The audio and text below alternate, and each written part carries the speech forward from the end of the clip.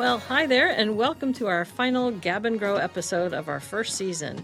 I think we have a really wonderful episode coming on today, perfect for the holidays, certainly, but I think for every day, too. Over the years, I've been involved in lots of different workshops and things on financial management, and my eyes glaze over and my blood pressure goes up and I can kind of tune out because it makes me anxious. But it's something that we all need to know about. And it's important, I think, to talk about this when you're at this stage as a student, certainly, so that you don't get yourself into a hole that you can't dig out of. And so we're here today to talk really about how to take care of your finances for now, but also how to take care of yourself in the future by the choices you make now. I think that's fair to say. So we're talking about that in a really interesting way through the purchase of a car. And here to help us understand this all is Sean Rochester, who is the founder of Good Steward LLC, and he runs goodstewardliving.com, Good Steward University, and you offer a bunch of courses around the country, I think, including the Good Steward Financial Empowerment Series and lots of other things. So welcome to the show, Sean. Thank you so much for being here. Yeah. What we're passionate about, what we do is people call it financial literacy. We call it personal financial management. And just providing courses, books, workshops, resources on how to manage our resources so that, we can leave the type of legacy that we would want and to live a much more enriching life. Part of the challenge is that sometimes we don't have access to the information that we need. Sometimes our parents or our communities, our households are doing the best that they can, but they haven't had necessarily access to that information either. So they don't have it to transmit to us. And we're often kind of feeling our way through from a financial perspective and learning. But that process is extremely expensive, that learning process. So what we do is we use a framework that we call the SOUL, which is SOUL is an acronym for stewardship, ownership, and legacy, right? And stewardship is about how do we manage our limited resources? Because we all want significantly more than what we have, right? Yeah, but the lottery keeps not coming through for me. Exactly. So. We didn't get the 1.4 billion, right? How do we manage those limited resources to their highest and best use to drive cash flow, right? Because at the end of the day, we got to have positive cash flow, right? The second piece is how do we maximize ownership, which is how do we take that cash flow and allocate it in ways where we have a plan to drive down debt and to eventually eliminate it so that the things in our possession we actually own. Okay. Because people have come to accept, and I think we've been encouraged to mistake ownership and possession. Yes. Like nowadays, we get to possess things ahead of time, and we call it ownership. Yeah. And then the final piece of that is legacy, which is like a three-part thing. The first portion is actually having resources to leave for future generations. We all want to do that and have a commitment to do that. It's actually having resources in place so that, like, when we decide to stop working for whatever reasons, we can live in dignity. Super critical. And another piece that's really important is kind of as you go through life, sometimes you might see something that affects you. Yep. And it makes you want to take action to help, whether it's a young person, it's a philanthropy, it's an organization, it's a great cause. But if we don't have those resources in place, then all we can do is kind of hope and pray that things go well. And part of the legacy is actually having those resources in place, which means it should be part of our plan to be proactive. You don't have to give, but if you feel called to, we should be able to take action. So a lot of work that we do is how do you put that in place? How do you build like a personal financial plan? Take something that's super not sexy, right, and make it powerful and impactful and in some ways exciting, right? Because now we can connect today into the future. And we go through a lot of work to do that. but at the bottom of it all, it's about cash flow, right? How to manage your resources to generate cash flow. Right. And anything that affects cash flow, we need to be hyper focused on. So, so we're going to. There's a lot of things that affect cash flow, but when you look at it from a practical perspective, you have like the cars that we purchase, because if we live in communities that require cars, we're going to have between 7 and 9 over the course of our lives. It's super critical. The other thing about cars is that they're emotional purchases. Yes. They are. Yes, they are. They say a lot about the individual. It communicates so much, right? And in many ways, it can help us make up for any deficiencies that we might perceive in ourselves, right? We can project that in our vehicles. But they're also big ticket items. Right? When you get away from your house, it's probably the biggest expenditure, right, that we're going to make. And we're going to make 7 to 9 of them over the course of our lives.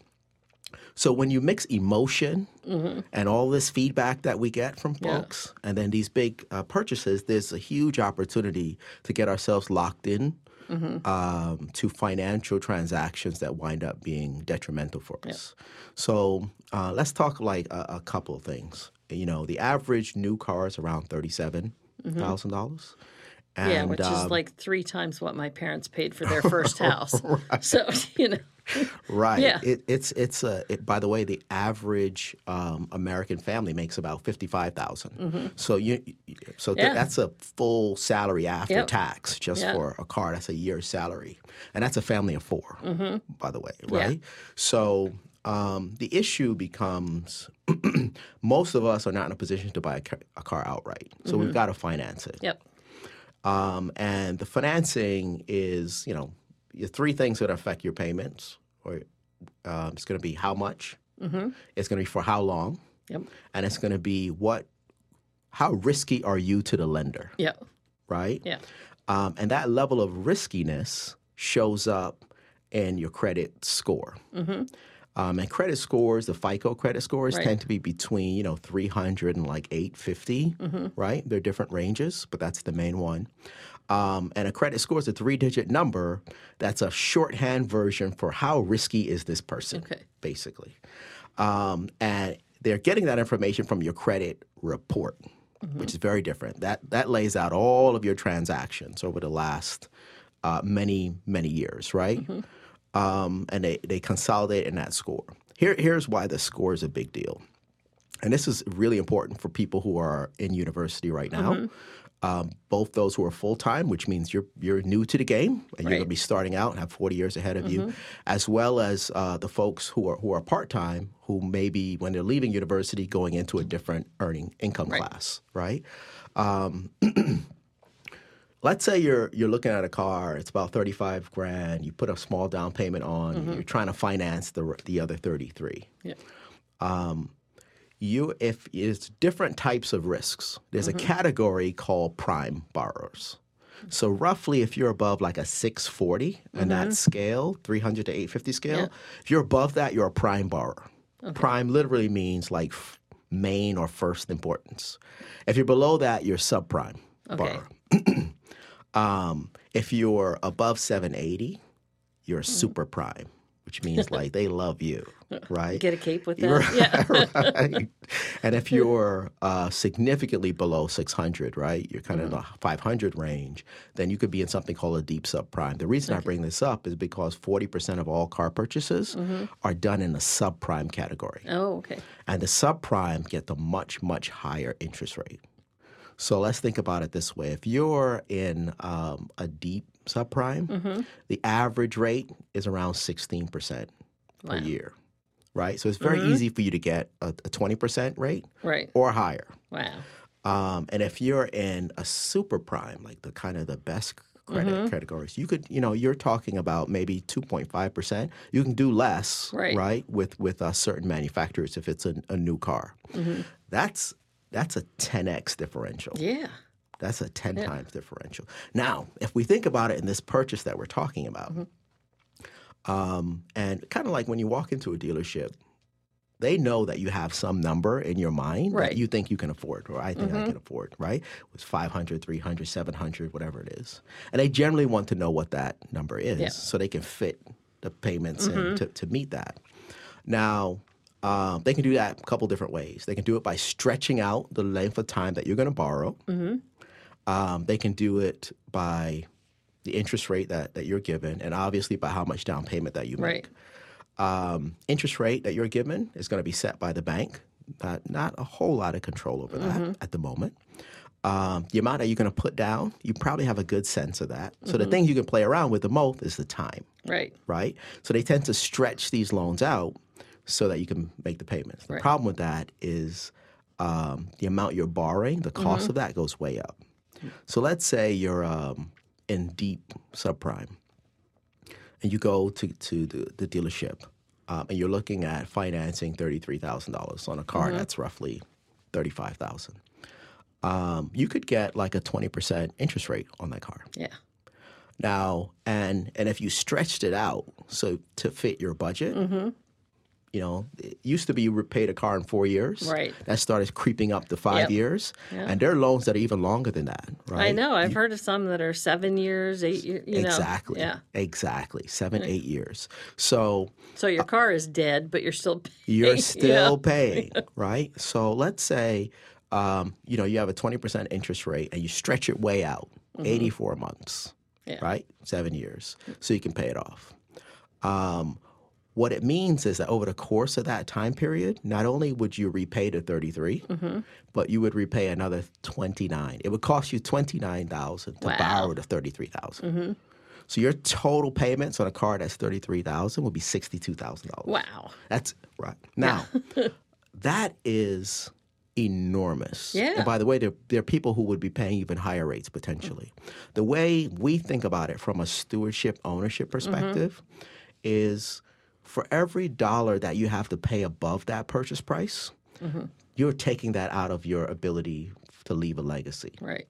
You're taking it out of your ability to be able to maximize your ownership of assets. You're taking it out of your ability to be able to retire with dignity, right? Because that money is now going to someone else, $29,000. Yeah.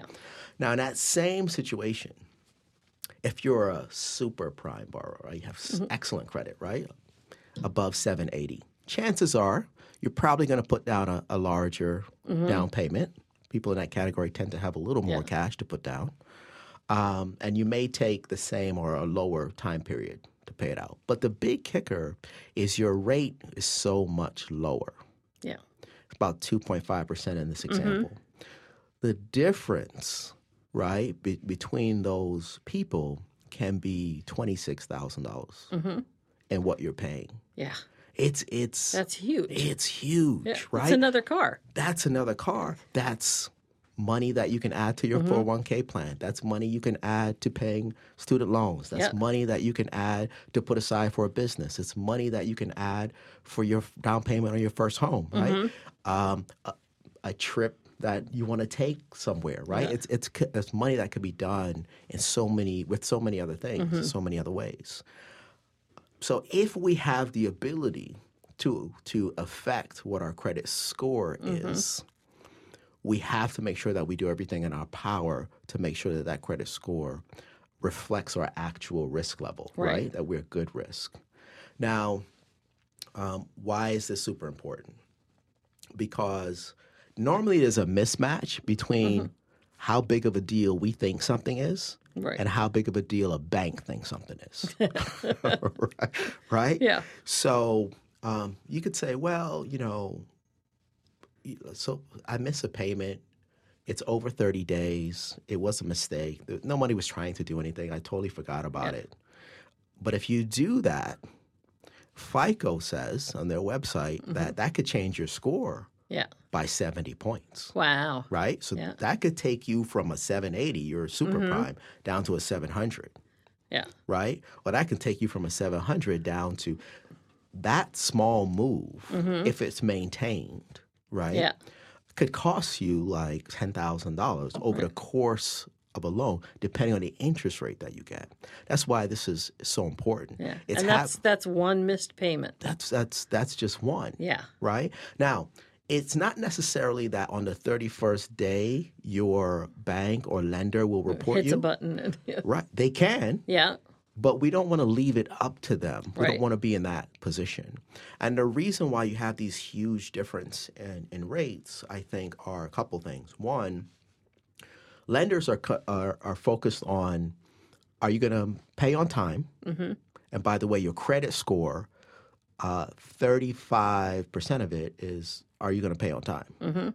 Right? Yeah. This is a big deal. So you're going to pay on time. And then there's like, am I going to get my money back? Mm-hmm. Because, right? So they're looking at those two things. And they call that delinquency. Okay. Is, are you paying on time? Mm-hmm. People always like, what's the difference between that and default? Right? Yeah. So a delinquency is we have an agreement that I'm going to pay on the 1st or the 15th or the 30th. Yeah. But I pay after that. Mm-hmm. Every day after that, you're delinquent. Yeah. Right? Default is you've been delinquent for a while. Okay. Yeah. And then they decide, we're done here. Mm-hmm. I want all my money back. Yep. We don't want that to get to that point. Right. So that's what lenders are looking for. And what they've observed over time is that people in those higher rates, 700s and 780s and 800s, their default is much lower. Their rate of delinquency is much lower. Mm-hmm. So they perceive the risk to be much lower. Yeah. So they give a significantly lower interest rate. Right. Because they assume they're getting all their money back. They will assume I'll get it on time. Yep. And I'm going to get it back. Yeah. Right? So these are just from like the lender's perspective, what's important. And normally, when it comes to like an auto purchase, it's one of the things we do before we create our budget. Mm-hmm. Right? Because if you're kind of graduating, you might stay locally. You might move someplace else. And there's a bunch of things that you have to think through. If you need a car now, then pretty much going to get a car. It's really easy to get emotional about a car. They look fantastic. They communicate really powerful things. And to get kind of caught up in it before we've determined what we can actually afford. Right? Yeah. So we can wind up paying a lot more. Here's something else that we have to worry about. All this conversation affects your payment. Right. So that's just your monthly payment, right? That's the difference between, is it going to be $500 or $700? Right. Which is a real amount. But when you're thinking about buying a car, there are other payments. Exactly. There are other costs, right? And normally people focus on, well, I can make this car note. Right.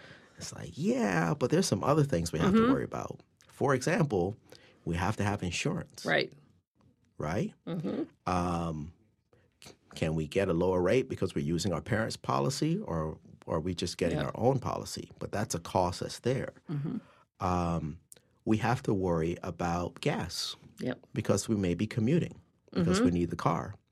Well, if the car is beautiful and amazing, it probably is a little faster, a little sexier, lower gas mileage, higher costs associated with it, right?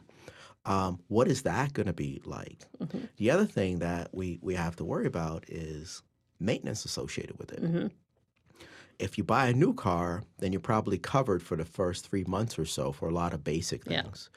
But many of us buy used cars, which is a terrific way to start, right? You get a used car.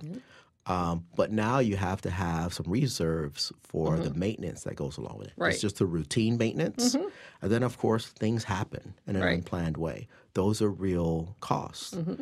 Does your commute require you to pay tolls? Yep. Does your commute require you to pay for parking? Right?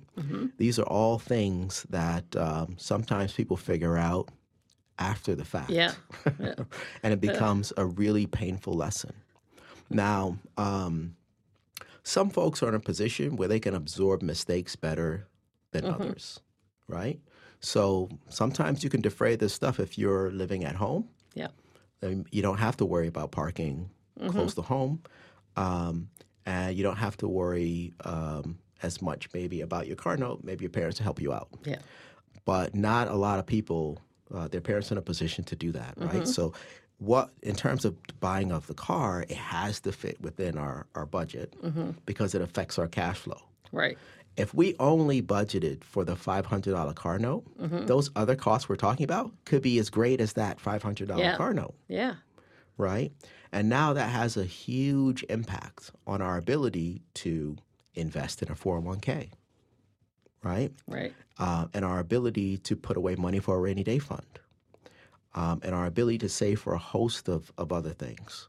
So when you put the cash flow impact that it can have today, the fact that your credit score plays such a great role in the cost of the car, right? And the emotion associated with the car. Yeah.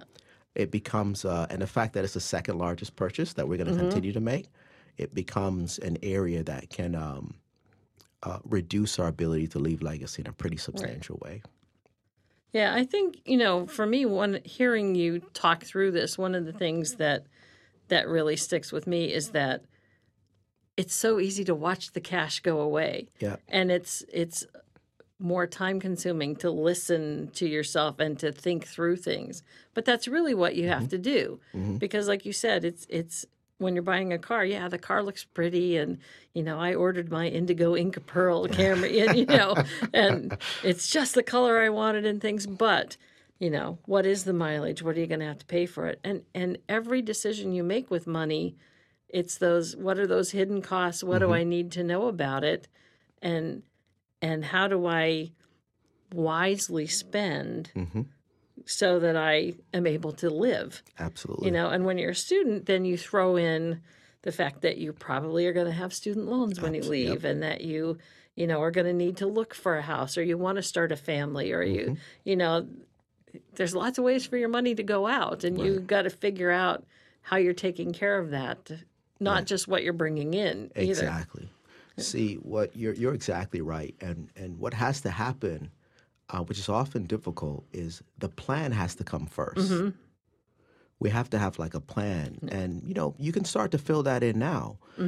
People have some idea of what they want to do professionally. Not everyone knows, right? But you have some idea, and there are averages associated with it, right? If people want to go into graphic design or nursing or medicine or a whole host of things, journalism, there's some averages in terms of what entry amounts would be, so on and so forth. And you can start to say, well, I'll likely have this much, and I'll likely have to pay taxes because that's our business partner, right? Our local, federal, and state. And then how much is kind of left over, and how much can I allocate to a car and housing? And by the way, you've got to have a life. You have to buy some clothes. There has to be gotta eat. You got to eat, right? And if we have that plan first, it's much easier to make decisions, right? And to do the trade-off. But what happens is a car is kind of fixed costs. Once you sign a contract, you're in for that period of time. And it's not a lot of wiggling around that you can do. So we got to have that plan before we jump into those fixed costs. And the same thing happens with housing, whether we're renting or whether we're, buying a home. Because, and the other thing is to acknowledge what you're passionate about. Like when I was a young person, how it looked mattered a lot. It still matters, right? Yeah. How it sounds matters, right? There's all these kind of different things. But if you put that in a framework of how does it affect how the financial independence that you're going to have, then it's much easier to say, you know what? I don't need that characteristic. Yeah. I'll take these three, but I can part with those two, and I'll be okay. Yeah. Right? I could stay here and talk with you about this forever because it's fascinating, and it's also, there's so much to it. So maybe we can have you back on to talk a little more because we are about to run out of time. Are there any thoughts that you want to leave our students with just in terms of, what are some things to keep in mind now as you're a student and you're facing, some of these financial decisions that come up? I would say two things, which is try your best to start your own personal financial plan now. There's a lot of different iterations, a lot of apps that are out there that people have access to. Really try to start doing that now and to tweak it. because it comes hot and heavy once you graduate.